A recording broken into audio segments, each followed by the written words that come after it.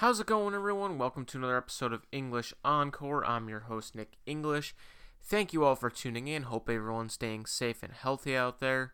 If you haven't done so already, please go on Instagram and give my new podcast page a like. It's at English Encore Podcast. I've been doing some live sessions past 2 Saturdays. We'll be having another one coming up this Saturday. Look on there tomorrow for an announcement. I'm still not sure yet if I'm going to be having a guest or a Q&A session. I'm still working through that. I have some candidates and athletes that I do have that are going to be coming on. I'm just working out future dates because, a lot of athletes are busy, but we do have potentially a few former NHL players coming on, and I've still been reaching out to some other NFL guys and stuff, so we'll see what we got going on, but let's get into it for today. So today, I'm going to be talking about something that pretty much every Buffalo sports fan wants to know. Buffalo's pretty much known as a city with great fans, a deep history in sports, passionate fan base throughout, always have great ratings for TV, no matter really what the sport is, specifically in football and hockey. And the biggest question all fans want to know is, when are the Bills going to win a Super Bowl, and when are the Sabres going to win a Stanley Cup? So today I'm going to be going through and giving you my analysis and prediction of what year the Bills and Sabres will win championships and end the long drought that many fans have been waiting for. And I'm hoping that these are right, because if they are, that'd be really cool and I could really use this to my advantage. But, it's very hard to predict when either of these teams will win, just because things are changing every single year, whether it's salary cap, players, coaches, general managers. We don't really know what's going on with this year's season because of, the coronavirus, so it's kind of hard to determine, but I'm going to do my best. So, starting off with the Bills, let's just look at their core right now. They have a lot of really talented young players. Quarterback, Josh Allen, Tremaine Edmonds, Tre'Davious White, Ed Oliver, Stephon Diggs, who they just acquired, Devin Singletary, Matt Milano, Cody Ford, Deion Dawkins, Dawson Knox, Zach Moss, and AJ Espensa, to me, are their big list of core players. Then you look at the guys who are older players that might not be around for too much longer. Guys like Cole Beasley, John Brown, Mario Addison, Quinn Spain, Mitch Morse, Micah Hyde, Jordan Poyer. Those are guys that might be around for another 2 to 4 years, not really sure. And then guys who are more than likely going to be gone within the next few years would be Jerry Hughes, Star Lotulelei, Stephen Hauschka, probably AJ Klein, Tyler Croft, maybe John Feliciano, Trent Murphy, guys like that. Just looking at the Bills roster as a whole, I think it's one of the more talented in the NFL. I would say it's top 10 as far as a talent level on the roster from offense, defense, and special teams perspective. Offensively, I think they're in the middle of the pack. I think they were probably between the 20 to 25 range last year. However, now adding Stephon Diggs to the mix, a second year of Dawson Knox, adding a guy like Zach Moss, Devin Singletary will be the feature back, no more Frank Gore. I think that they'll probably be in the 12 to 16 range this year. Bills defense only got stronger, in my opinion. You did lose a good leader in Lorenzo Alexander. However, you did a nice job replacing him with AJ Klein. You bring in Mario Addison and AJ Espensa in the draft to go along with Trent Murphy and Jerry Hughes. You do lose Shaq Lawson and Jordan Phillips, but you bring in Butler, Jefferson. You have Harrison Phillips coming back off of injury. Ed Oliver going into year 2. The defense should easily be in the top 5, if not the top 3. And then special teams wise, they went out and got the leading tackler from the Pittsburgh Steelers, special teams unit who's led the league in special teams units by, I believe, the last 3 years in tackles. Then you bring in a few more guys, competition. You bring in Tyler Bass from the draft, one of the most consistent kickers in college football over the past 3 or 4 years. Then you have Vedvik, who was on the Jets and Vikings for parts of the year last year, and he can do both punting and kicking. So it'll be really interesting, but it's very clear that they want to shore up their special teams unit. AJ Klein's also another guy who's played some special teams. And I think that the Bills should be in that 8 to 12 range for special teams. Hauschka had a few bad games last year, but throughout the most part, he was very consistent. And then last year, the Bills went 10-6, went to their second playoff in the past 3 years. Unfortunately, let things get away from them against the Texans in the first round of the playoffs. But I think over the next 3 or 4 years, we're really going to be contending. I still think we're a year or two away from really being Super Bowl contenders. You know, the offense, you still have to work in Diggs and a few other pieces, not to mention who knows what's going to be going on with training camp, OTAs and whatnot. I know they're doing like Zoom OTAs right now, so it might be a little bit tougher this year. But from here on out, the Bills' expectation should be you are winning the division every single year. You are a more talented team now than the Patriots, no Tom Brady. You are a more talented team than the Jets, who have a bad head coach. And despite Miami making a lot of good moves, you still are more talented than them, and this is your division to lose, in my opinion. And you should be making the playoffs every single year for the next 5 to 10 years, especially with McDermott and Bean at the helm. Especially now that next year they're supposedly adding this extra playoff team. Actually, it might be this year, Next year they're doing the 17-game schedule, but adding another team to the playoffs only increases your chance of making it in. Even if you don't have a great record, you might have a year that you fall off a little bit. There's no reason you shouldn't be making the playoffs. So the way I looked at it is this year the Bills' goal should be second round or farther. There's no reason you shouldn't be hosting a playoff game. There's no reason you shouldn't be getting out of the first round of the playoffs. You're better than a lot of teams in the AFC. The only teams you're probably worse than are the Ravens and the Chiefs. Other than that, I think the Bills can make an argument that they're the third best team in the AFC. Now, next year, 2021, I want AFC title game. I want to be that one step away from the Super Bowl. I want to be playing against the Kansas City's, Baltimore's of the world, and I want to be going toe-to-toe with them and going down to the wire with a chance to the Super Bowl, maybe even getting to the Super Bowl. But the year I'm looking at for the Bills is the 2022-2023 season, where I think they legitimately can make it and win the Super Bowl. And now the reason I say that is because Sean McDermott, Brandon Beane have consistently improved since they've gotten here each year. You have a good young core, good nucleus. You're not replacing a ton of guys every single year. So far in the 3 drafts you've done, you've missed on maybe 2 picks. You have a good job of developmenting guys, getting correct guys on the practice squad who eventually can come up and help you, and finding talent.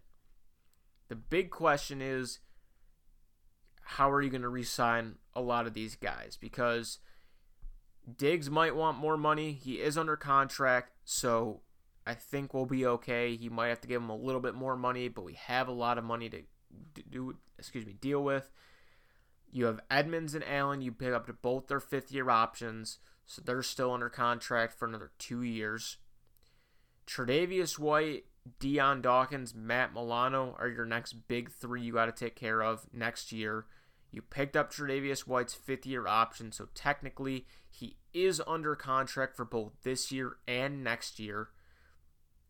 However, Milano and Deion Dawkins, they are going to be free agents. I believe you have to try to get back both of them.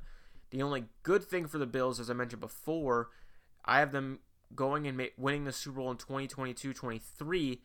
By that time, guys like Jerry Hughes, Star Lotulelei, Tyler Kroft, Trent Murphy, all those guys' contracts are going to be gone, and there's some of the more hefty ones that you have to deal with. They just re-signed Jordan Poyer in the offseason.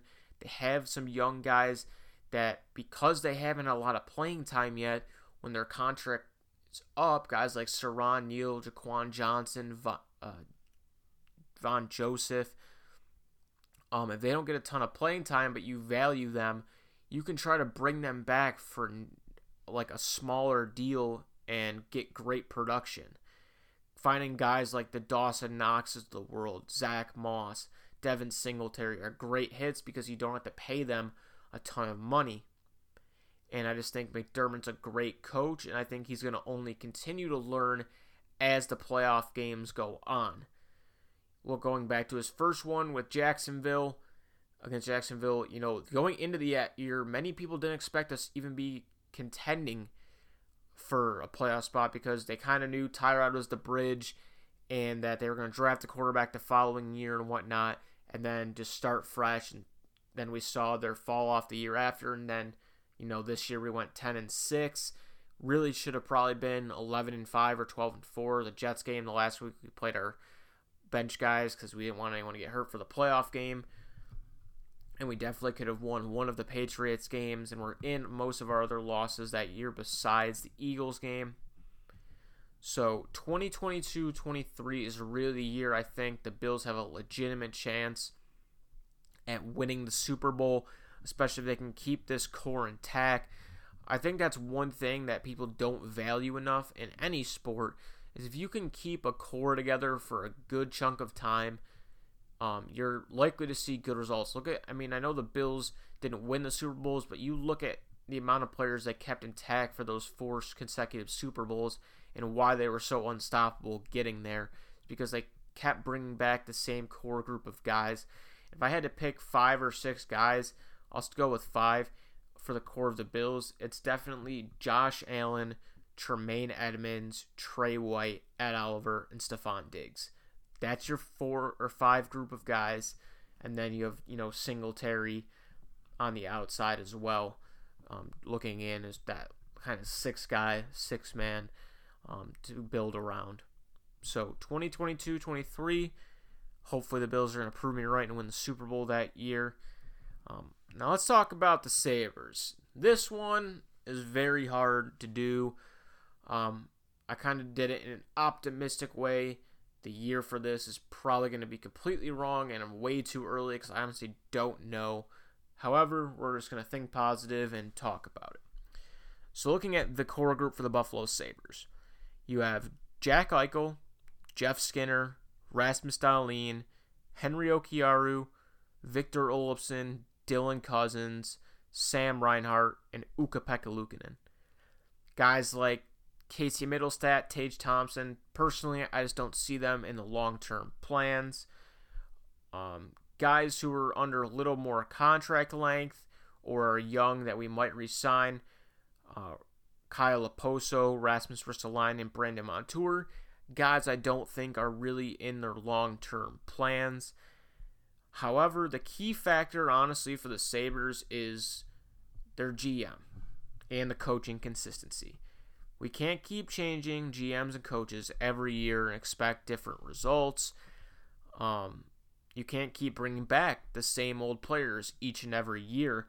So there is probably going to come a time, and it might actually be this offseason, you have to decide between Jeff Skinner and Sam Reinhart, solely because you have the Kyle Okposos on the roster who are signed for a few more years because of Tim Murray at about $6 million. And, a guy like Sam Reinhart, who's been producing at a consistent level for 3 years now, having a career year this year, really does a good job when he plays with Jack. We saw what happened with Jeff Skinner. When he wasn't playing with Eichel, he wasn't producing. And I think the biggest question is, if you sign Sam Reinhart, we haven't seen him, you haven't put him on a line by himself, so you don't really know if he can drive a line. And I think that's a mistake by the coaches and GMs of not trying it and seeing it, because I'm worried that you're going to pay these guys and then you're having Reinhart or Skinner by themselves on a different line, and maybe it won't work out. And you're going to be paying someone way too much money to not score goals like they did Skinner this year.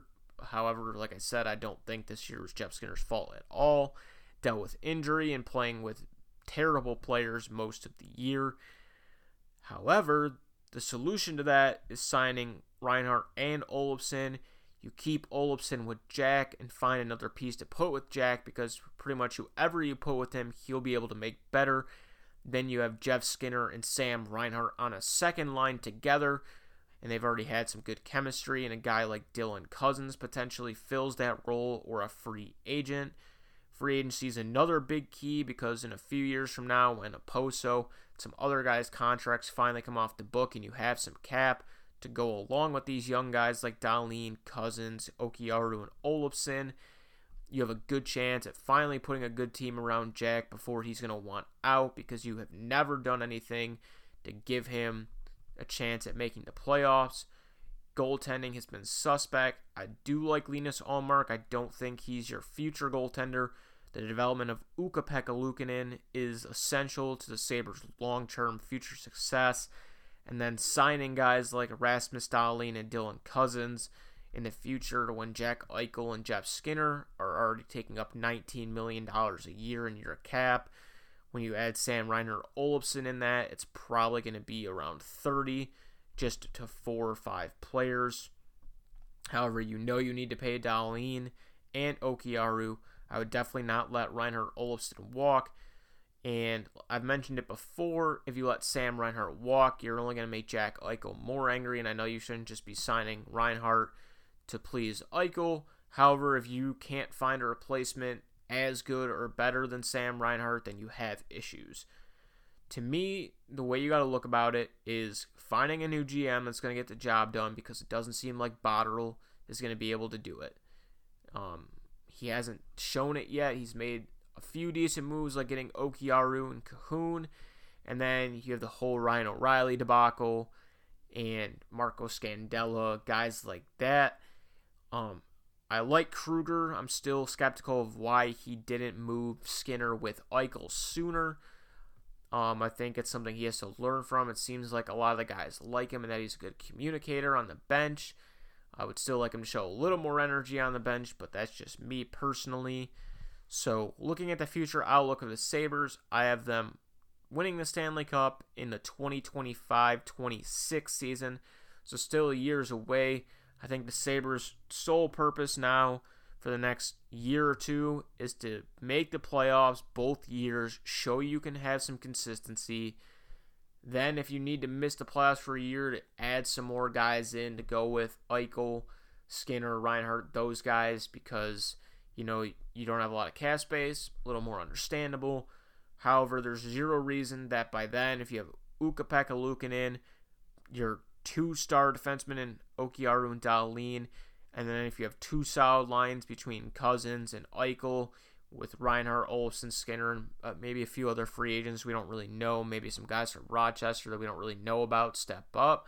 Who knows? Maybe Tage Thompson, Casey Middlestat turns into the player that they were drafted to be or traded for, that we thought they would be.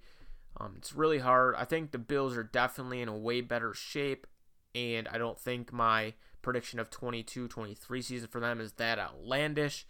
For the Sabres, 25-26. It might be a bit outlandish. Then again, I think hockey is one of the most unique sports in that I feel like every single year the teams in both the division and the conference, I feel like it's usually pretty mixed up.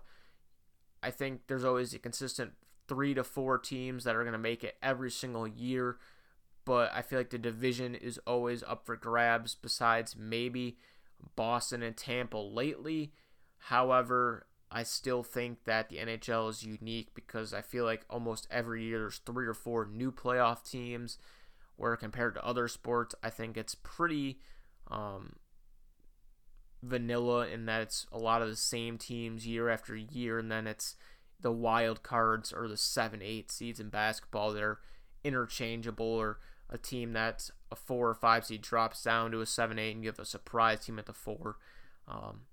It also has to do with half the teams making it in most sports, but that's just my opinion. So, yeah, that's going to do it for today.